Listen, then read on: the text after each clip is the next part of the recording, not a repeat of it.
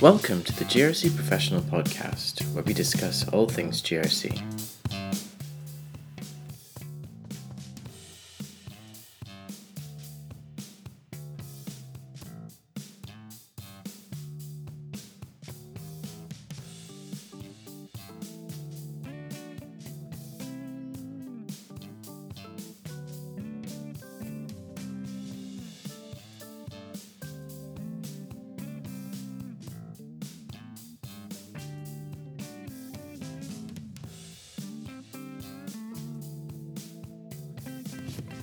Welcome to the GRC Professional Podcast. My name is Kwame Slusher. I'm the editor of the GRC Professional magazine and GRC Professional online.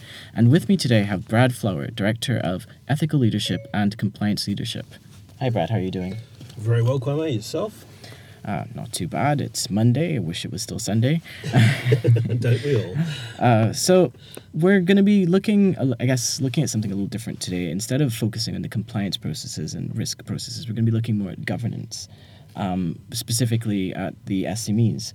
So I guess we can start by getting a sense of who you are and what you do, Sure. and we can move from there. Great. I've had a very diverse background, so I've come across multiple industries. Started off out in country New South Wales in a place called Wagga Wagga. Trades qualified, so been in the coalface basically all the way through to the boardroom. I did my technical training in Bankstown TAFE back in the 80s. The day I finished my apprenticeship, I started up my own HVAC engineering business, so heating, ventilation, air conditioning. I ran that for 7 years, and the collapse of a national brand and the 90s recession that we had to have pretty much put paid to that. So I had to retrain myself, and I went into tourism operations. Around that same time as the collapse, we had some good news in Sydney, or in Australia for that matter, is that we were winning the Olympics. So we had 6 or 7 years to get ourselves prepared for this. A lot of people were scared by that. I was absolutely excited by it. So I thought, there's an opportunity. Travel's a passion of mine, and I thought, how can I get my passion for travel and link that in to tourism and then get in a job with the Olympics. So I was lucky enough to land a role in the Olympic torch relay, where we had many, many stops around Australia. Halfway through that Olympic torch relay, I was headhunted, or I was grabbed by the left ear more than anything, and taken into a management role with IOC Relations and Protocol. That was just amazing. So became pretty much my entree into governance and highly regulated compliance. That was off the back of the Atlanta Olympics, and if anyone can remember, we had some terrorism-related bombs that went off in Atlanta. So we pretty much in Sydney had to start afresh with our compliance and our protocol mindset to putting on these Olympics. After the Olympics, I got asked to go across to the USC for the University of Southern California. I looked after their band when they were performing on the torch relay here in Australia, so got reciprocated across to there, and found very quickly that the US wasn't a place where I was going to feel comfortable with. So made it back to Australia, had various corporate roles, went into the American Chamber of Commerce as a GM here in New South Wales, which was a great experience, albeit very stressful and also hyper-political. So it was a great experience for that. And then come out the other end at the GFC. So my career's been bookended by recessions. So that made me go back into the engineering part of the equation. So that was with a German-based engineering company. They were an electromechanical company. And after 18 months of that, I was offered the role as managing director for the subsidiary here in Australia, and it'd been around for 25 years. When I found that the buck stopped with me, I had to learn everything there was about governance and compliance, and I, rather than being intimidated by it, I was actually intrigued and I welcomed the challenge. So that's really got me into the governance space where I am now. Right, that's excellent. I mean, I guess it would be good for some of our compliance professionals to hear about someone in that governance space who's embraced the role as opposed to wondering what the bottom line is and how we can get away with very little. Yeah, look, I suppose the drama, or I suppose the challenge is that most of the governance professionals seem to be, I think we discussed this before off tape, is that most of the governance professionals are accountants and lawyers. Yeah. And no disrespect to them, we all need accountants and lawyers, but usually we only go to see a lawyer when we need something signed or something illegal or something's happened to us, and the accountants are there once a year to make sure that we've got our books in order. Yeah. So hearing from a person, or experiences from a person who's been at the coalface and actually been in being in the position where the buck stops with them I think is a really important place that it could offer a lot of insight for your members. Right. Well, I think you've already touched on it in terms of talking about your own personal development, but let's talk a little bit about the operation now and what you're trying to achieve. So I guess, what is the ultimate aim or direction that you are going for? I suppose it's giving the answers that you don't get with the larger schools and institutions that are out there. There's a lot of content out there for the top end of town. But what I found when I was a graduate of the AICD back in 2013.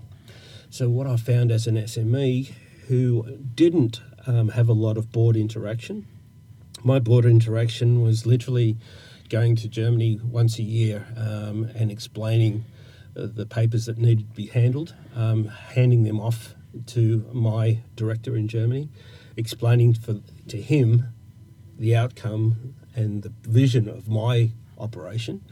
And we got to consider that in Australia we're usually only 3 to 4% of global turnover.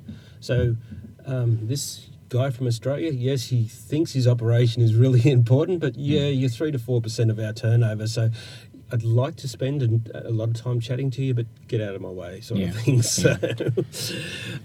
So what I found was I left with more questions than answers, and I didn't think that was a healthy space to be in. So at the same time, as I was taking on the directorship, I'm a bit of a sucker for punishment, obviously, but I was finishing up my MBA, and I chose to major in corporate governance because it just seemed like the place where I needed to go. My final project that I was working on, my research project, was called a very lovely short title. It was a review of directors' liability for Australian-based company officers, a novice director's induction. So that was the lovely title of it. What I found, I was not alone in the challenges that I faced. And as part of that project, I interviewed up to 70, and did a survey up to 70 managing directors. I was in the CEO Forum and the CEO Institute, so I had a fairly healthy network that I could tap into. And what I found was 86% of those people had not undergone any directorship training. And I thought, wow, here you are at the pinnacle of your career, and you don't have the necessary tools for you to be able to perform your job. So there's my readings and my studies, there's a wonderful author called Bob Garrett, and he's like the guru of governance. So we're hearing a lot of the term after the Banking Royal Commission of the fish rots from the head. Another one is quite appropriate. It's called thin on top, and it's not just my hairstyle at the moment, but it's literally saying about the boards. And in that book, he's got a wonderful quote, and it's called a conspiracy of silence, where there's an apparent, observable, unspoken agreement not to mention that directors were either unskilled or, at best, semi-competent in the roles that they're performing. So my academic looked at what I was proposing. It took me 3 months to get approval for this because there was nothing written that they could actually use it to reference back onto my competence level. So he noted that There was identified gaps in the corporate governance learnings for SMEs, and novice leaders were largely being ignored by the large director institutions and the writings that were out there. So here I am. I'm here to try and plug that gap. Definitely. And I guess it's important. It's kind of funny, talking about the thin on top, but I guess looking at the Royal Commission and then looking at the regulation that's come out, or started to come out even before the Royal Commission, so looking at APRA's BEAR, yes, which I think they're now thinking of extending to all APRA-regulated entities. Yes. I guess much of that focus and much of that media focus has been on the large organizations, which I guess could be a bit misleading for small organizations who might think, oh, well, this doesn't apply to me because I'm not in the media, or organizations my size are not in the media. So I think we could sort of probably start with, what are you seeing in the media about some of these critical governance failures, and then how would these failures then apply to SMEs? I think the danger that people and directors have, you can be a director, as I am, of a sole proprietor. But as a sole proprietor, you still face the same laws, the same legislation and the same regulations as a 10,000 person operation. So the failings are the ignorance, I suppose, of your roles and responsibilities. I come across this all the times, and it's there's a piece that I think the GRC are going to be that I've written, is coming out in a few weeks' time. It addresses that, is that we don't have a high level in Australia of academic achievement, and I don't want that to sound arrogant or ignorant. It's just that stating a fact that in Europe, the CEOs and the board members and directors, 78% of them have achieved either a master's or a doctorate in their chosen field. Right. Here in Australia, we're one of the lowest. We're exactly half. We're below half. We're 38% of our CEOs and managing directors having pursued that path of excellence. So the irony in that is that our laws are way more focused on the individual than the corporation. So when ASIC, or when, as you said, APRA go and look for someone to prosecute, it's going to be the individual eventually that gets their butt in the sling, put it nicely, or the buck stops with them.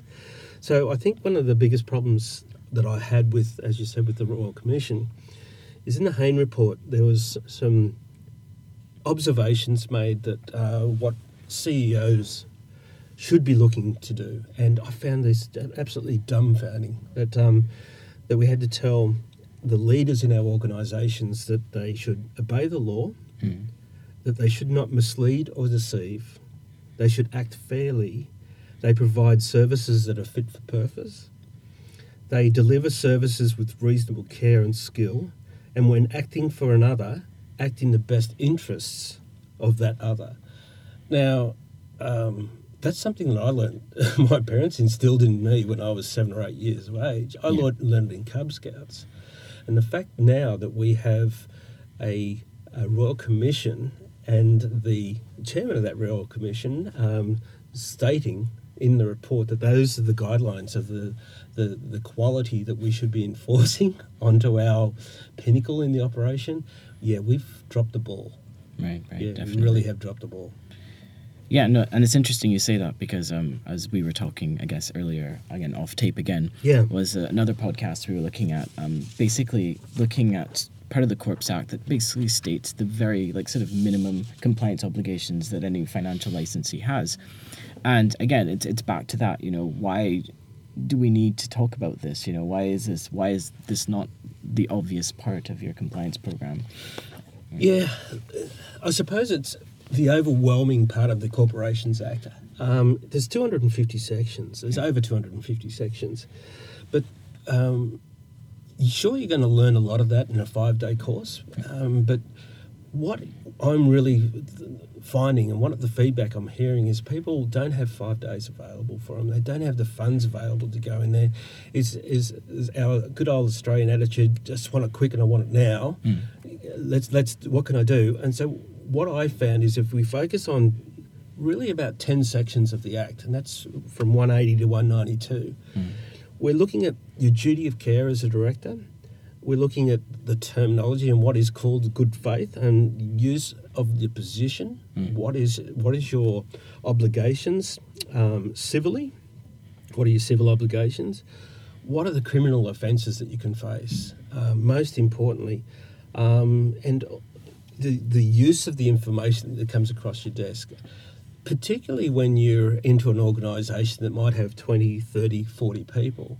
I think we're seeing quite a few things on social media now about directors of questionable organisations that have come up with head offices based in tax havens, etc. How do you come across that information? What do you do with that information? Right. And how transparent have you got to be when you use it? So the laws are very clear with that, and we just got to make sure that as an SME person, that the information that we're coming across and our obligations as a director are met, so we don't fall into those traps as well. All right, excellent. So we've been talking a lot of, I guess, of the dark side of things. Yes. And I think I was going to ask you, why do you focus particularly on SMEs, but I think you've already sort of touched on that mostly. So I guess the next question is to move away from that doom and gloom and look at maybe how can we solve this problem? So what are some of the key principles that one needs to consider when looking at good governance? Look, the good governance, I may be oversimplistic, but is developing a very simple mindset. And that mindset is that you do not accept a given. What's been in place last week is not good enough for what's going to happen next week. You have to adopt a mindset and a culture within your organisation of questioning the status quo. Right. Okay, so it's driven. It can't be. You hear so much of good governance is led from the top down. I'll argue that till I'm blue in the face. It's actually driven and influenced from the bottom up. Right. Okay, so you lead from the front. So a good leader and a good director will be not just dictating. He'll be shutting his or her mouth and listening to what's happening at the coalface. I think we found this with the Banking Royal Commission and in the finance industry. What the ideas and the mindset the board had in place is absolutely not what was happening down at the tellers and down at the ATMs. Right. So you have to find out what is happening in the coalface. You have to get, as we were discussing off tape, complacency. In Australia, we have this attitude of she'll be right. It'll never happen to me. No worries, mate. Well, actually, there is plenty of worries now because the new laws and new powers that ASIC and APRA and BEAG are going to have are going to put the spotlight onto the SMEs as well, because as we found with the ATO, the SMEs are an easy target. Yeah. They don't have the deep pockets and the lawyers to fight as the large institutions. So the SMEs have got to be really on their game. So the good thing is if you have a culture of accountability, and that is the buck stops with me, continual improvement, then you're well on your way to have great governance. Right, no, absolutely. And I guess we could sort of look, at some of the real sort of physical regulatory changes that have taken place people should be aware of. Yeah. We've spoke a lot about the financial industry, but of course it's not just the financial industry that has governance challenges. I think when we were speaking before, you talked a little bit about changes in the work health and safety laws and things to be aware of. So could you elaborate a bit more on that? Look, this is, again, coming from a perfect storm when I entered into my role, my managing director role of a multinational. That was 2012. So I'd just come off the back of the Workplace Health and Safety Act being harmonised across Australia. That was done in 2011 and was implemented over 2018. And again, this is the thing about continual learning. I wasn't happy with the information that I had available to me through my staff members. So over the last 3 or 4 years, I still take this questioning mindset. So I've gone out and got myself a diploma in WHS, so I can actually understand what it is that the Act demands upon a business owner. So you look at that and with what's happened up in Dreamworld, with the tragedy they had there some 18 months ago, so 2 years ago now. Unfortunately, laws and legislation will change, and we're very reactive for that, but they'll always change after a tragedy. That's a given. So what you'll find is it's going to be legislated. I think it's already legislated in Queensland that industrial manslaughter is going to come across the page. Now, in the Senate, they've just passed legislation, I think in February it was, where criminal fines from corporations go from, it used to be $200,000, it's going up to $1 million. Right. Or 10% of your turnover. So take 10% out of your turnover as an SME, and you're going to do it tough. You're going to do it tough. Potential jail terms will make 15 years, and ASIC is just, they're really going to be fighting against this toothless tiger badge that they have. They want to be branded as a feared regulator. So, it's just with the WHS Act, there's small little tweaks in there, but the large one is the corporate manslaughter, and that's going to make you liable for gross negligence of against your employees. So things are changing, and they will constantly change. So it's getting back to what we originally stated. What worked and what was in place last year or last month or last week is not going to work in a couple of weeks' time. All right, excellent. I think that's a good way to end the podcast, really. Thank you very much, Brad, for making time for us. Cheers. Been a pleasure. Great. Thank you for listening to the GRC Professional Podcast. This podcast was produced by the GRC Institute, and the original music was written by Rob Neary.